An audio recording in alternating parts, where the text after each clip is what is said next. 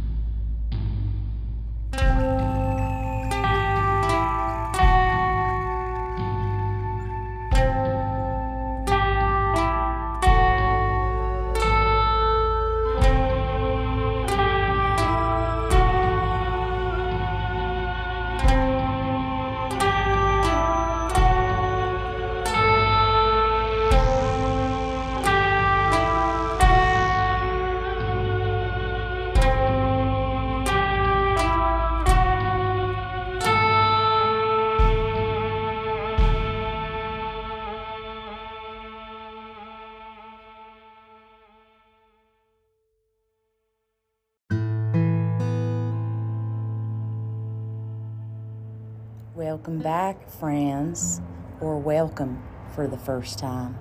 Either way, thank you for joining me today as I continue to read the autobiography of Mr. PeeWee Ghastly Chicken Fucker Gaskins.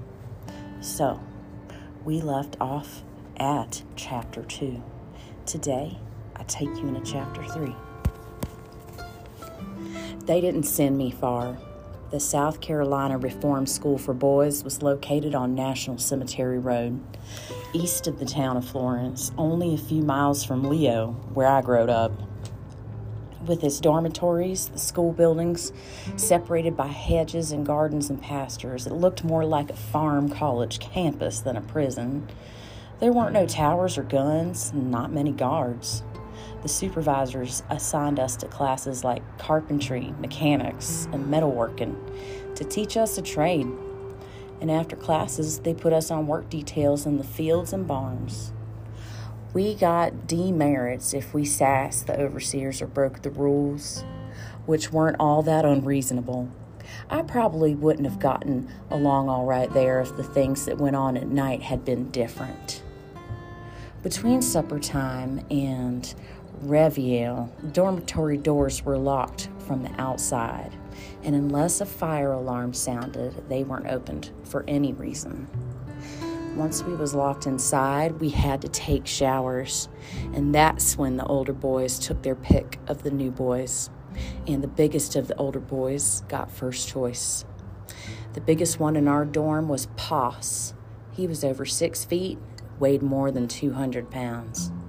First evening in the showers, he walked up to me and said he wanted me to come to his bed after lights out.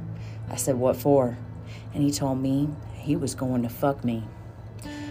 But the rule book they had gave us when we first got there said real plain, any boy caught doing what they called unnatural sex acts would be put in isolation and severely punished. And I took that to mean that I didn't have to let Poss do what he wanted because it was against the rules. So I didn't go to his bed like he told me to, and he didn't come to mine. Next day, while we was in the shop learning auto mechanics, which I already knew more than about the teacher, nobody hardly talked to me. At lunch and supper breaks, Poss didn't even look at me, so I reckon that meant everything was okay.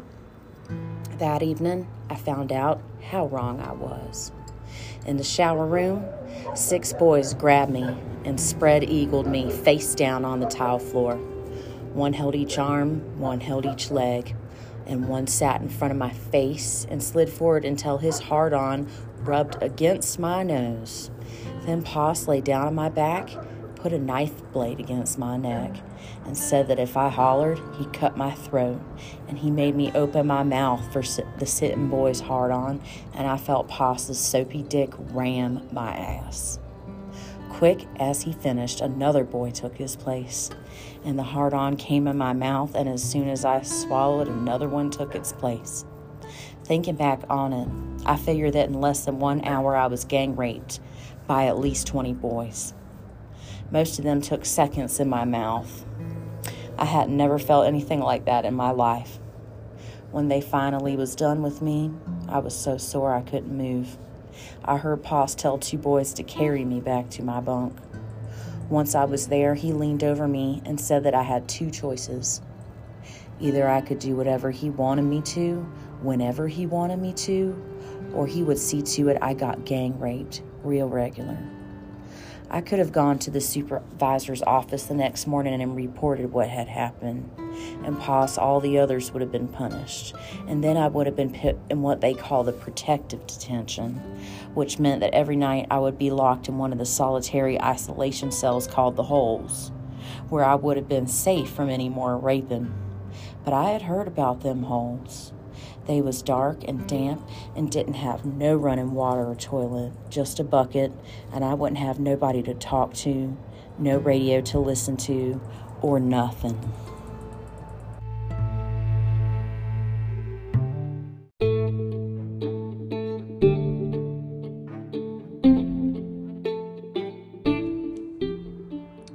Well, let me tell you that being gang raped in the shower made it plain to me.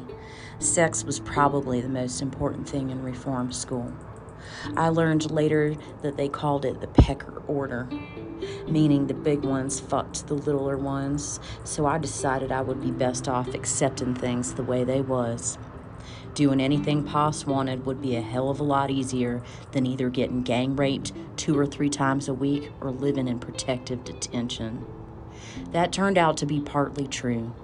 Poss liked to suck, and he got so excited when I came in his mouth, he didn't last a full minute in my ass, which I could tolerate. And he liked me to sit on the foot of his bunk and tell him stories about the Trouble Trio. And he admired that I knew all about cars and how things worked. He especially liked it when I fixed an old radio that had been thrown in the trash by the supervisor's wife. It would have been brand new tubes, but nobody could make it work. As soon as I opened it, I saw that the tuner wires was snapped, and I had it fixed in 10 minutes, and I gave it to Poss to keep next to his bed. After that, I was Poss's right-hand man in our dorm, and when new boys came in, he sometimes shared them with me. Poss said he was partial to me because I was so little, my dicks looked big compared to the rest of me. Of course, he was called Boss Poss Hoss because his cock was so damn big. The only real bad problem that developed between me and Poss was that him being boss boy in our dorm, he made deals with the boss boys of other dorms, trading favors for cigarettes or whatever. One of the things boss boys traded to each other was little boys like me. I never knew that I was going to be told to go somewhere and strip or blow or ream or get rammed or whatever by whoever Poss had made another deal with. If I hadn't been for that pecker order trading, I would have made it out okay with life in reformatory school. But as it was, things was just too rough, so I started making plans to run away. I said run away instead of escape because, like I said, there weren't hardly any guards there. Doors were locked at night, but leaving in the daytime would be easy as just walking away when nobody was looking. Still, I wasn't absolutely sure. So I took my time getting things all set up. I picked 4 other boys I knew who was also always being traded, and we decided that Sundays was the best day to run because that was the visitor's day. My mama came to see me every Sunday, and she could get my asshole stepdaddy to drive her. Sometimes one of my little half-sisters or half-brothers come with her. She always brought food, fried chicken, cornbread, 1 or 2 veggies, iced tea, banana pudding. Stepdaddy never came in. He stayed in the damn car and waited. When an hour went by, he started blowing that damn horn, meaning he was ready to leave. It was right after one of Mama's visits, when I'd been at the reformatory just over a year, that me and one of them 4 boys ran away, each armed with a knife stole from the mess hall. The next afternoon, we got cornered in the woods by chain gang guards and was put in a dump truck and took to Police Chief Benny Coleman's house in the town of Pamplico. He ordered us strip searched before being took back, but just when they got to me, I jumped off the truck and ran like a scalded dog. I didn't think they'd shoot me in the back end. They didn't. I made my way across county to the hideout. Staying off the roads, it took me 2 days to get there. I was tired and hungry. Went to sleep in the room that me and Danny and Marsh called our headquarters.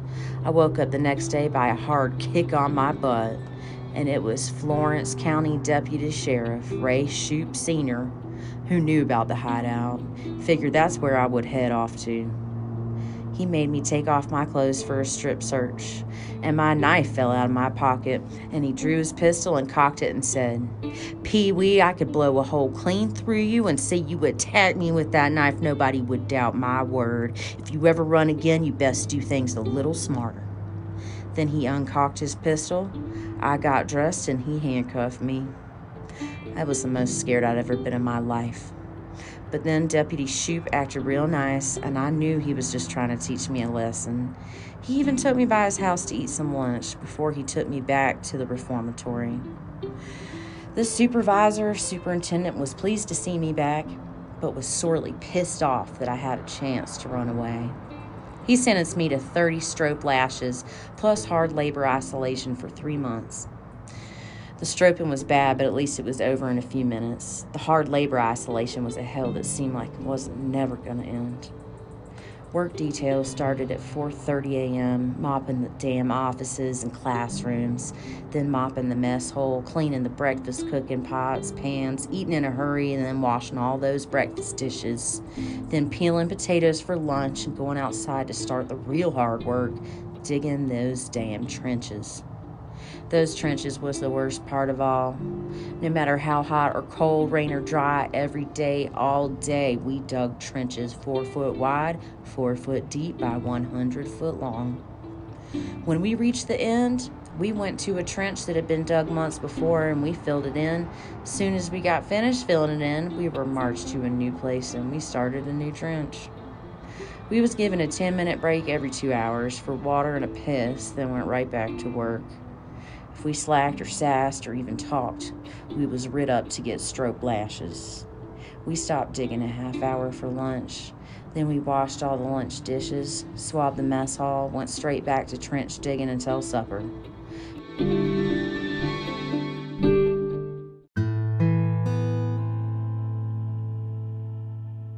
Thanks, y'all, for sticking with me after that short break. So, if you're here, then let's pick it up and continue from where we left off last time I was reading. So now we are currently in chapter 3.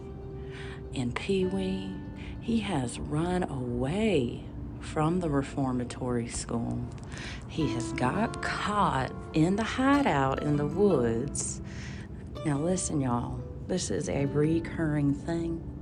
PeeWee is real good at living off the land and hiding out, doing all those things. But anyway, to bring you up to date currently, he done got caught. They strip searched him, a knife fell out, and he is back at the reformatory school, and they whooped his ass, y'all. Like whatever stropes are, I guess y'all can Google it. But anyway, I've just been shooting the shit because Google Docs, it's like, did you guys know I read this book in high school? It probably cost less than $10. Actually, a friend gave it to me. It was free. I gave it back to him. Shout out. Thanks, Trent. But anyway, y'all, it is now, look up the price of PeeWee's Autobiography. What the fuck? What in the hell, you guys? It is like $300. Isn't that nuts? What? No, I'm serious. What? So you're welcome, y'all. This is a free podcast. It don't cost y'all nothing. I never charge y'all, ever, never will. Okay? I just want you to know that. I just want you to know that. Because I love you guys. And I wouldn't be doing this if nobody weren't listening. But y'all be listening. So thank you guys. And you know what? You're listening all over the damn world. Over 15 countries right now. That blows my motherfucking mind. Pew! Cue the air horn, you guys. Pew, pew, pew. That makes me so happy. So happy. So thank you, because in the time that I have been bullshitting with you guys, I am back. It is loaded. Here is the free, goddamn way too expensive autobiography. Let's pick it up right now. The supervisor and superintendent was pleased to see me back, but was sorely pissed off that I had chose to run away. He sentenced me to 30 stroke lashes plus hard labor isolation for 3 months. Stroping was bad, but at least it was over after a few minutes. Hard labor isolation was a hell. Seemed like it never wasn't going to end. Work details started 4:30 a.m., mopping the offices and classrooms.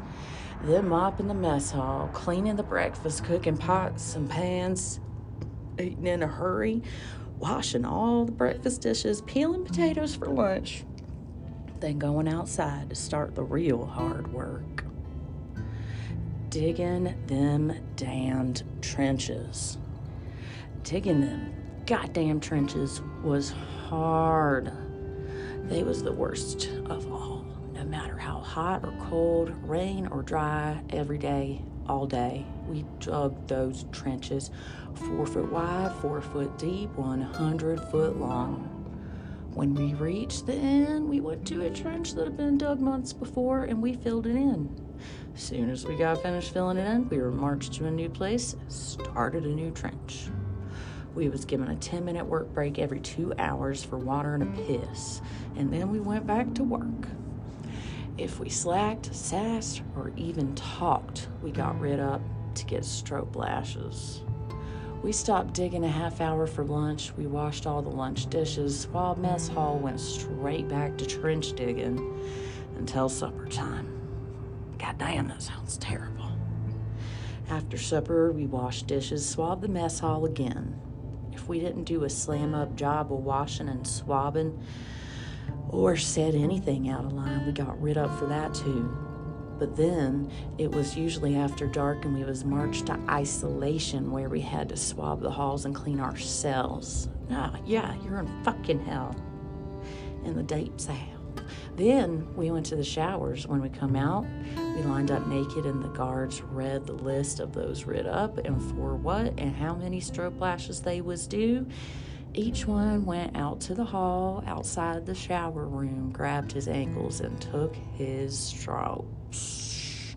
That's what I'm talking about after a long day of the trenches and whatnot.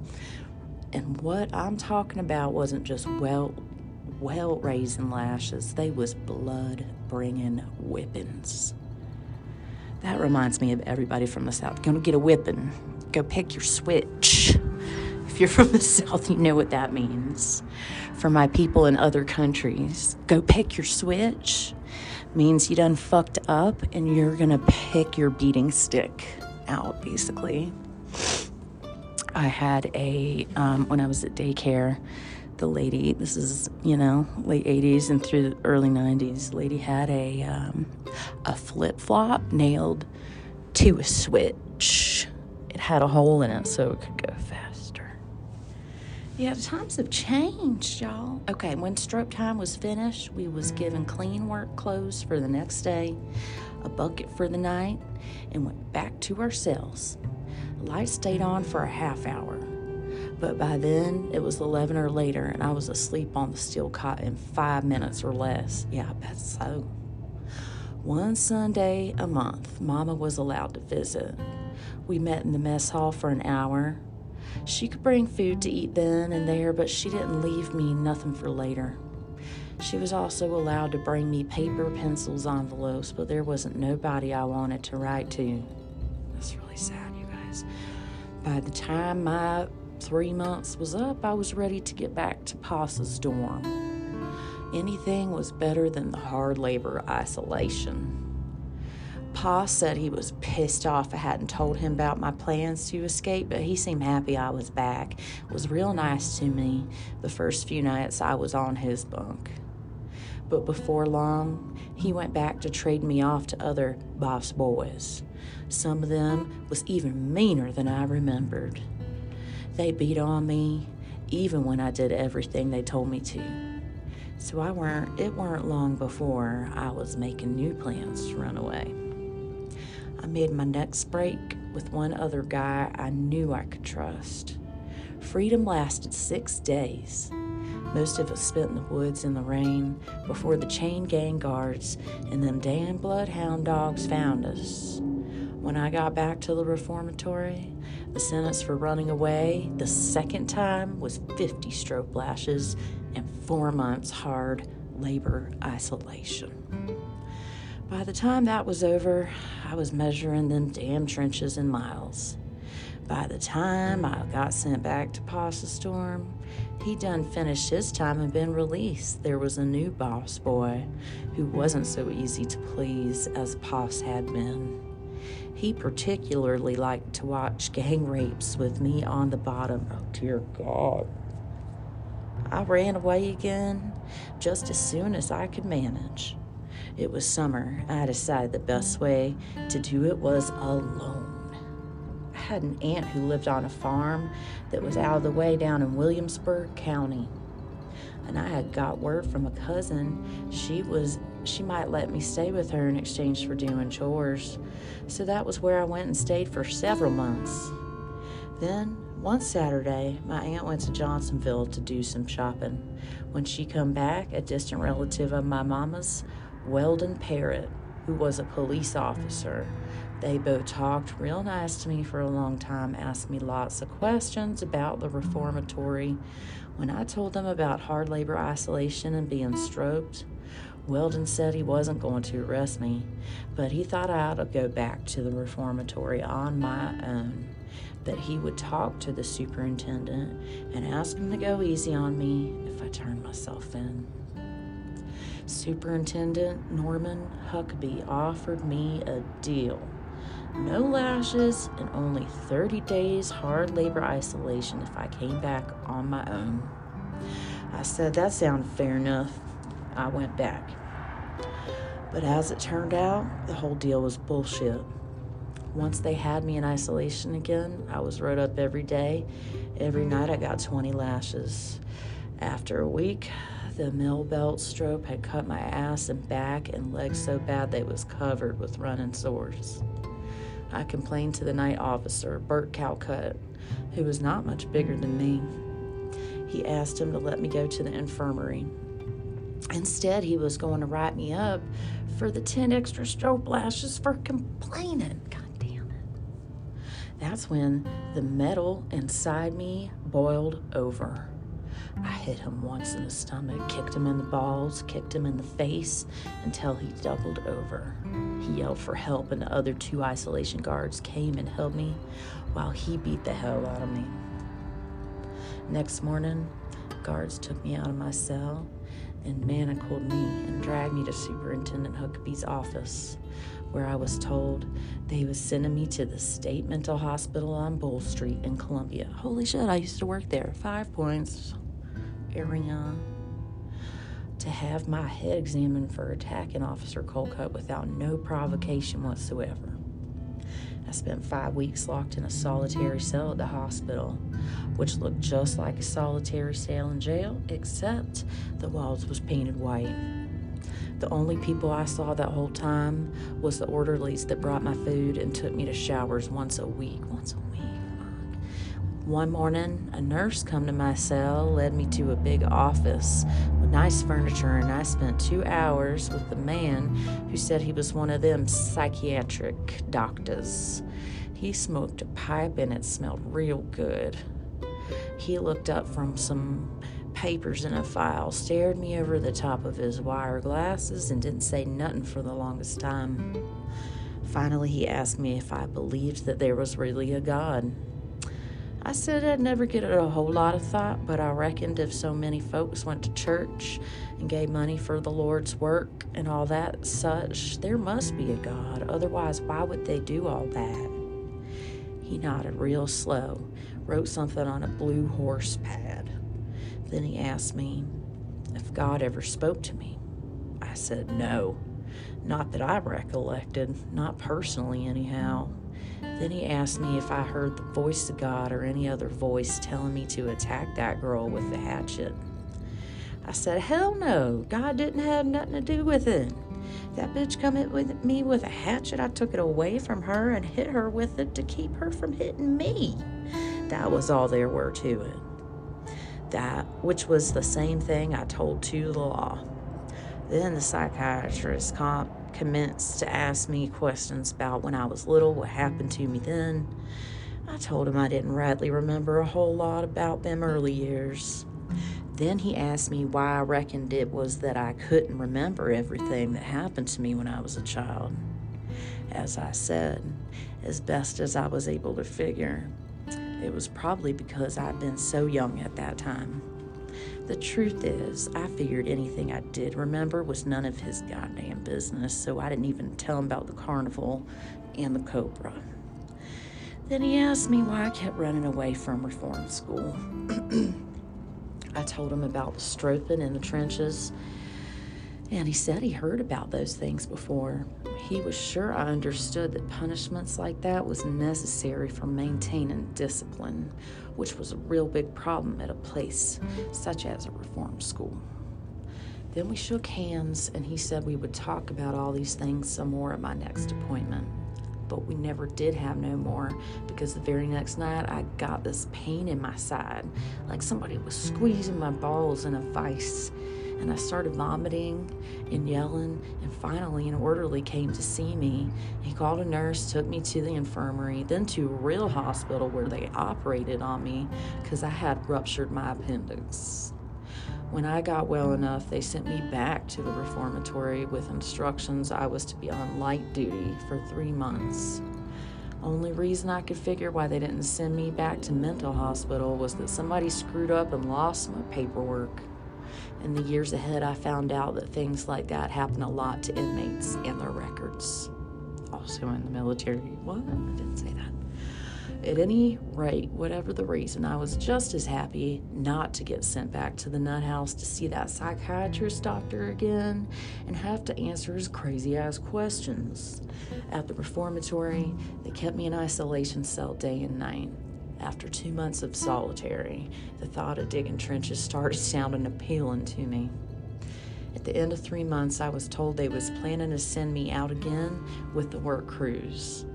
Then this night officer named M.F. Quick come to me, said that because of what I had done to his friend, Officer Calcutt, he was going to write me up for 10 stroke lashes every night after showers, as soon as I was back on labor detail, whether I'd done anything or not.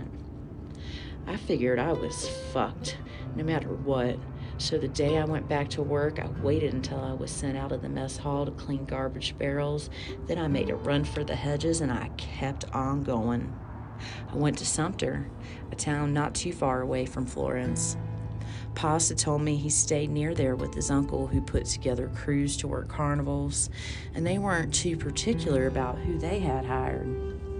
I found Poss's uncle, and I found Poss. I got a job being what they call a rouseabout, helping set up and take down. My side where I had the ruptured appendix still gave me trouble. I got a hernia from all the lifting. So Poss's uncle, hell of a good man who reminded me a lot of Danny's daddy, got me a job night watching the office wagons. We traveled a route through Florida, back up through Georgia to North Carolina. It was my first growed-up freedom, and I sure did like it. When we got back to Sumter, I had to be careful where I went. It was 1950, and I was an escapee from reform school, trying to figure out what to do next. I damn sure didn't want to get spotted and picked up by the law. So I laid low at Poss's uncle's house, hardly never went anywhere, except occasionally with Poss to one little town or another to do some shopping or see a movie or eat a burger. It was during them times I met Mary. She was 13 and a half years old and the most beautiful girl I had ever seen in my life. When I was around her, I felt like a combination of a lamb who couldn't bleat and a rhino with a 4-foot hard-on. I begged her to marry me. She said she didn't want to be married to a boy who couldn't even walk down Main Street with her because the law was looking for him. She said I should go back to reform school, finish my sentence, which was just a few more months. Then I would be free to lead a normal life with a wife. But she wanted it understood real clear between us that she wasn't never going to travel with no carnival. She wanted a home and husband and children. If she couldn't have all three, she would do without any until the right man came along. I married Mary on January 22nd, 1951, and spent one night with her before I surrendered to Johnsonville police officer Clinton Gaskins, who was kin to my real daddy. That's how it is, y'all. He took me back to reform school. Superintendent Huckabee said no lashes, no hard labor, just isolation cell 24 hours a day for the 3 months on my sentence, except for one morning walk to take a shower and empty my shit bucket. I guess that was when I first started reading serious things like magazines, newspapers, and books. Mary brought them to me. I was allowed to see her at 13 and a half years old. My God, let's process. Okay. Mary brought them to me. I was allowed to see her every Sunday for an hour in the visitor's room of the isolation building. That hour was what I lived for. That hour and knowing that every Sunday meant one less week until I was out and with her. I was feeling so good. I decided it would be fun to try to drive the isolation guards crazy. When I had worked night watching with the carnival, it was my job to carry a ring of keys, check all the doors in the concession wagons. In the process of doing that, I got interested in how locks worked. Before long, I could take them apart and put them back together. I wasn't no first-class locksmith, but I knowed a lot about what a key did to make a lock open. When I was put back in reform school isolation, I looked at the lock on my cell door and I realized I could open that one with my belt buckle. So every evening when the guards came in with the work details, I would be out of my cell, sitting in the hallway, or taking a shower. After lights out, I opened all the cells on the block and let the other guys out. We sat in the corridors and shot the shit. On their rounds, the guards would hear us and come in and put us all back in our cells. On next rounds, we would be out again. Officers questioned everybody on isolation. All they would say was, "PeeWee lets us out," which is what I had told them to say. Finally, Superintendent Huckabee called me to his office, agreed to let me out of isolation for the rest of my sentence if I would stop opening the cells, and if I would tell him how I did it. I wouldn't agree until he gave me a note in writing saying what I was supposed to do for him and what he was going to do in return. I wanted to make sure that this deal worked out better than the last one I made with him. This time, he kept his word. Of course, the record keepers fucked up my paperwork, so it was 3 weeks later than it was supposed to be when I finally got out. On release day, Mary and Mama and Stepdaddy came to get me. I was a free man with a loving wife, and there were no lawmen looking to put me back in jail. I aimed to keep it that way, too.